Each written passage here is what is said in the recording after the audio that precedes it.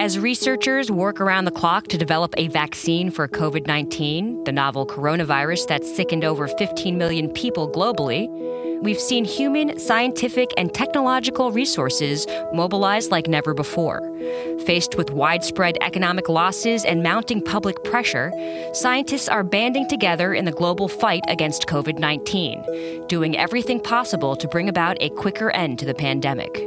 From smart tech wearable innovations that monitor symptoms, to the human challenge trial volunteers making sacrifices to save others from the disease, the coronavirus has us pulling out all the stops, experimenting with technology and on ourselves to stay ahead of the COVID-19 curve. Welcome to the Abstract podcast from Inverse. I'm Tanya Bustos, your host. Our first story is about COVID-19 tracking smart rings that can monitor users' heart rate, body temperature, and breathing patterns. With the NBA's restart offering players the option to use these wearable sensors, researchers hope this unique testing ground can provide big tech with new opportunities to shift gears and help fight the coronavirus. Our second story is about a growing group of volunteers willing to take science into their own hands and deliberately get infected with the novel coronavirus.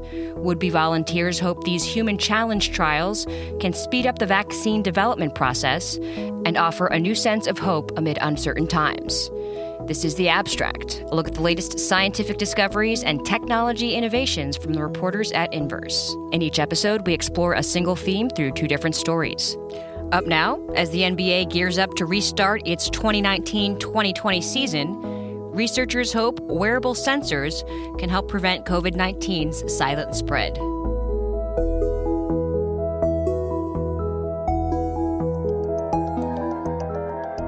It's called Oura Health, a smart ring first made to track your sleep habits. If we're using an Oura ring, the data shows that you can identify symptoms of COVID-19.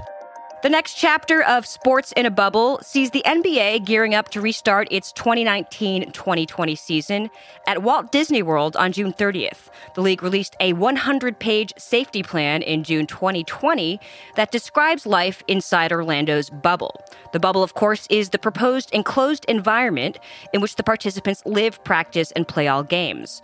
One tool at the players' disposal: COVID-19 tracking smart rings that continuously monitor players' heart rate, body temperature, and breathing patterns. The Oura ring, made by the Finnish company Oura, was originally designed to be worn during sleep and tracks users' heartbeat, movement, and temperature to provide a holistic view of health and sleep patterns. It feeds this data into AI-guided models to determine patterns. Taking things a crucial step further, models can now predict the onset of COVID-19-related symptoms like fevers, coughing, and breathing problems. AI algorithms will then use this data to calculate a player's illness probability score. While physicians say the smart rings could help pinpoint where and how exactly COVID-19 is spreading, they also warn the smart rings have not been rigorously tested for accuracy and should not replace public health precautions like social distancing, masks, or regular testing. However, one physician, Dr. Anthony Fauci, director of the National Institute of Allergy and Infectious Diseases, is supportive of the NBA's restart plan, telling Stadium he thinks the NBA could be onto something. I was very pleased to see that the intent was not reckless at all. They really wanted to make sure that the safety of the players and the people associated with the players was paramount. So I think that you might be able to do something like that with basketball. Could you extrapolate that to some of the other sports? Possibly. I think they should look at that model, see how it works, and then, take it from there. Maybe modifications of that for some of the other sports. So will the NBA serve as a possible blueprint for other professional sports leagues to follow? Whatever the case, it's ultimately the basketball court that will help researchers determine which interventions, including the Oura ring, make a real difference. Here to explain more is Inverse's Ali Patillo. How's it going, Ali? It's good. Thanks, Tanya. So, these rings came out at the center of this NBA bubble restart. It stole a lot of attention from the spotlight. And to claim that it can predict COVID-19 symptoms with such accuracy, to back that up, it must have its technological work cut out for it. What kind of technology is making these smart rings work? So the NBA is harnessing these smart rings made by the company Aura. So they're lightweight titanium, and they were originally designed as sleep and health trackers. And they're hoping that these rings, in addition to an 100-page extensive protocol, will hopefully prevent the Disney bubble from becoming a viral hotspot. And these rings in particular may help prevent a silent spread of COVID-19 because, as you mentioned, preliminary research suggests that the smart rings can detect symptoms before they even show up or appear. So the way they work is that they are continuously monitoring players' heart rate, their body temperature, their breathing patterns, and they're utilizing, very complex technology. So these NTC temperature sensors, infrared light, LED technology, motion sensors, all these things combined in this tiny ring to hopefully figure out who might be infected and prevent them from spreading them to the, thousands of people that are going to be in the Disney bubble. And it's important to note that players and staff and coaches are not required to wear them, but they're offered as kind of an extensive or an additional tool that might help. So this is just one instance where we see a tech company pivoting, so to speak. We see how wearable device technology is becoming a useful tool here. But there's other types of similar tech that's notably useful at this time, right? You see all these tech companies shifting toward helping with the coronavirus crisis. Yeah, so within the league, they're also using smart thermometers and pulse oximeters. They're using these proximity alarms that will beep anytime people are kind of violating the 6 feet rule for too long, if they're too close together. Other researchers are exploring how health trackers like Fitbits and Apple Watches, which also collect different bodily measures, could be helpful in tracking COVID-19. I think at this point, technology companies and healthcare companies are utilizing every possible weapon at their disposal and kind of throwing things against the wall to see if they work. So these are still pretty new to the scene. And like we said, we're seeing tech companies pivot in an effort to fight COVID-19. They're doing so very quickly. Should we be wary?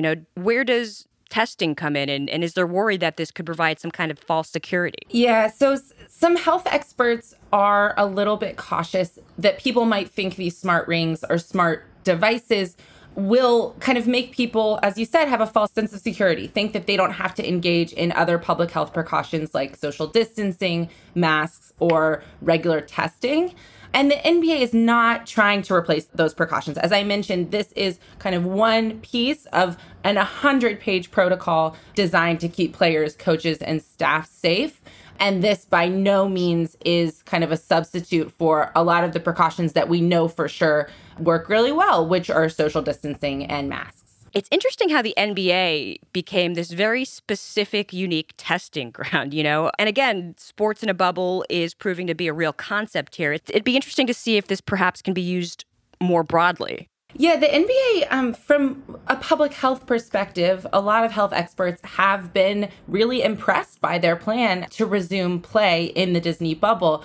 Dr. Anthony Fauci, who, we've seen throughout the entire pandemic as a leading voice and the nation's top expert on infectious diseases, said that he approves of the NBA's restart plan, calling it really creative and potentially a blueprint for other sports leagues to follow. So, the league is slated to resume playing July 30th. So we really won't know how all of these tactics and tools will play out until players start playing again. But if, they are helpful, this could be helpful to inform other communities around the world. And I think that people will be really interested to see what insights we can glean. Full details at inverse.com. Allie, thanks. Thanks, Tanya. The virus that causes COVID-19 is very new. However, the idea that we should experiment on ourselves is very old. Up now, human volunteers explain why they're ready to get COVID-19 on purpose.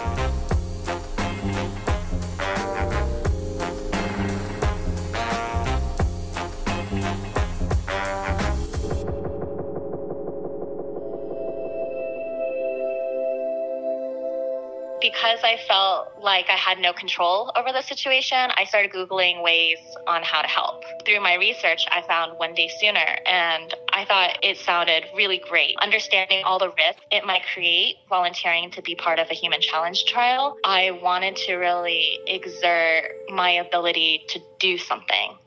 that could potentially help thousands, if not millions of people. So that's how I got involved. That was violinist Gloria Lee. She signed up to participate in a human challenge trial for the novel coronavirus. If she's chosen, she will intentionally be infected with COVID-19 by scientists looking to test a vaccine. The idea to be part of a trial struck her in May when she realized she might not play another concert until 2021. She is one of the many human challenge trial volunteers through the organization One Day Sooner, an advocacy group made up of scientists and now over 28,000 would-be volunteers from 102 different countries. These volunteers would undergo initial health screenings and enter a study facility where they're dosed with COVID-19 or any test vaccine. They stay there until they beat the disease and scientists can confirm they aren't shedding the virus when they're released. There is a growing amount of support for this idea. Take A.B. Rohrig, for example. He's a volunteer with One Day Sooner who has offered to participate in a human challenge trial for COVID-19. If it goes through, he's committed to participating. Even if a challenge trial just proves that a vaccine is effective for young, healthy people, that's no small victory. Because A, it means that those people could get a vaccine and potentially get back to work. And so you could save the lives of young, healthy people. And second, those young, healthy people are now no longer infecting the older people that they come in contact with. So you're building on herd immunity. These would-be volunteers interviewed by Inverse are also partially motivated by the feeling of helplessness that comes from living during a pandemic. For some, the trials also fulfill emotional and spiritual needs. That's the case for Gabrielle Kleinwachs, a 23-year-old pursuing her PhD in medical engineering. It just struck me, not only is this the best way I can help right now, it's so easy to feel so helpless in a pandemic, and this is something I could do. But besides that, it might be one of the most important things I ever do in my entire life. Empathy and concern for others. It's the values I was raised with, Inverse's Emma Betwell spoke with these would-be volunteers who shared their stories with Inverse. She's with us right now to tell us more. Hey, Emma. Hey, Tanya. Thanks for having me. So the concept is probably less familiar to the broad scope of us. So can you first explain a little bit about how these types of trials go, the process of how to become a volunteer and what a day in the life would look like should someone be accepted? So the people that I spoke to all volunteered through an organization called One Day Sooner. So they just signed up on the website, and they don't know if they're going to be selected. That's so far off because we don't even know if this trial is going to happen. But let's say that you sign up and you are selected. You'll go through a health screening. Then you will, let's say that you're selected, and you'll have an antibody test and a COVID test to make sure that you don't already have COVID. Then you would go to their facility where you'd probably get a day or two to acclimate, figure out if the food and everything is sort of to your liking. And then you would probably get a nasal spray exposure to COVID-19. And then later on, some people would get a vaccine as well, an experimental vaccine. Sort of when you're in that facility, you are then there for the duration of the study. You're not leaving, obviously. You are eating the food they're giving you. You can, bring your computer and watch movies and read books, but you are there until your body clears the virus, which can be, probably about a month, but maybe longer depending on who you are. Based on the people that you spoke to, clearly this takes a very unique individual. Someone's really stepping up to the plate here. What do you think is the biggest driving force, motivating people to volunteer for trials like these? Yeah, there's obviously that feeling that we can all relate to, which is not really knowing how to help during a pandemic. And that can be a feeling of hopelessness for some people, I think is a word that gets used. But I think for a lot of people, it's sort of a motivating factor. They look around and they look for places that they can help. They're, violinists and college students and mechanical engineers. So I think a lot of it is sort of watching your normal plans go off the rails and looking for a way that you can channel that extra energy and motivation into something where you really can help. And some people do that in different ways. We've seen people do that with blood plasma donation for people who've even gotten COVID and wanted to help out. Volunteering for a human challenge trial to create a vaccine has a really special meaning for some people because a vaccine is ultimately what's going to help us end this whole thing. I was trying to wrap my head around the logistics that would go into creating a human challenge trial.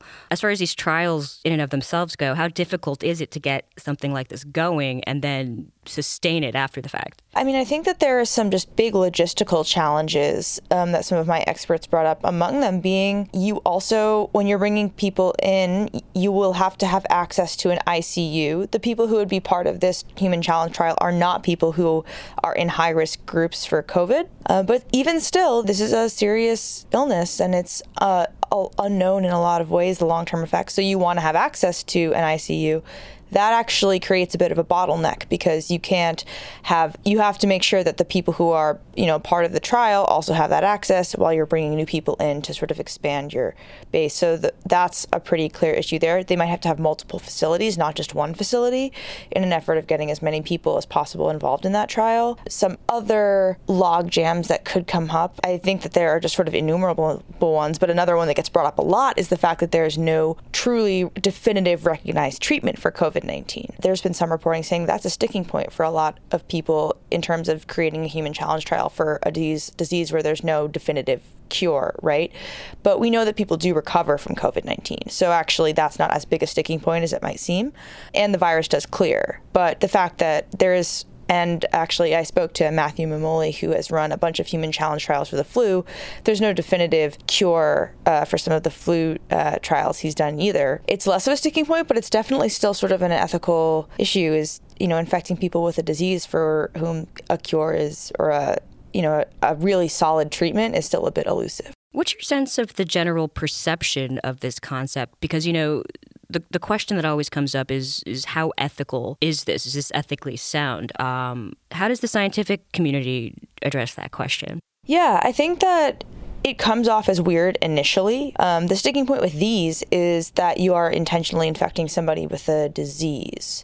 That, I think, can be really kind of jarring. There are a lot of arguments that you can come at from a few different ways. So if you think about the loss of life that would happen if we don't have a vaccine, for all of the immunization programs around the world that don't happen because we're on pause, there's a pretty strong ethical argument that that need is extremely great, and that it's the faster we can have a vaccine, the more people we could save by restoring normal life. There are also many frameworks for which human challenge trials can be done ethically. I mean, they've been done already. They're done for cholera and they're done for malaria.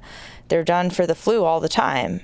So I wouldn't say that they're common, but they are definitely, there is a framework for doing them ethically. There's more to the story at inverse.com. Thanks, Emma. Yeah, thanks, Tanya.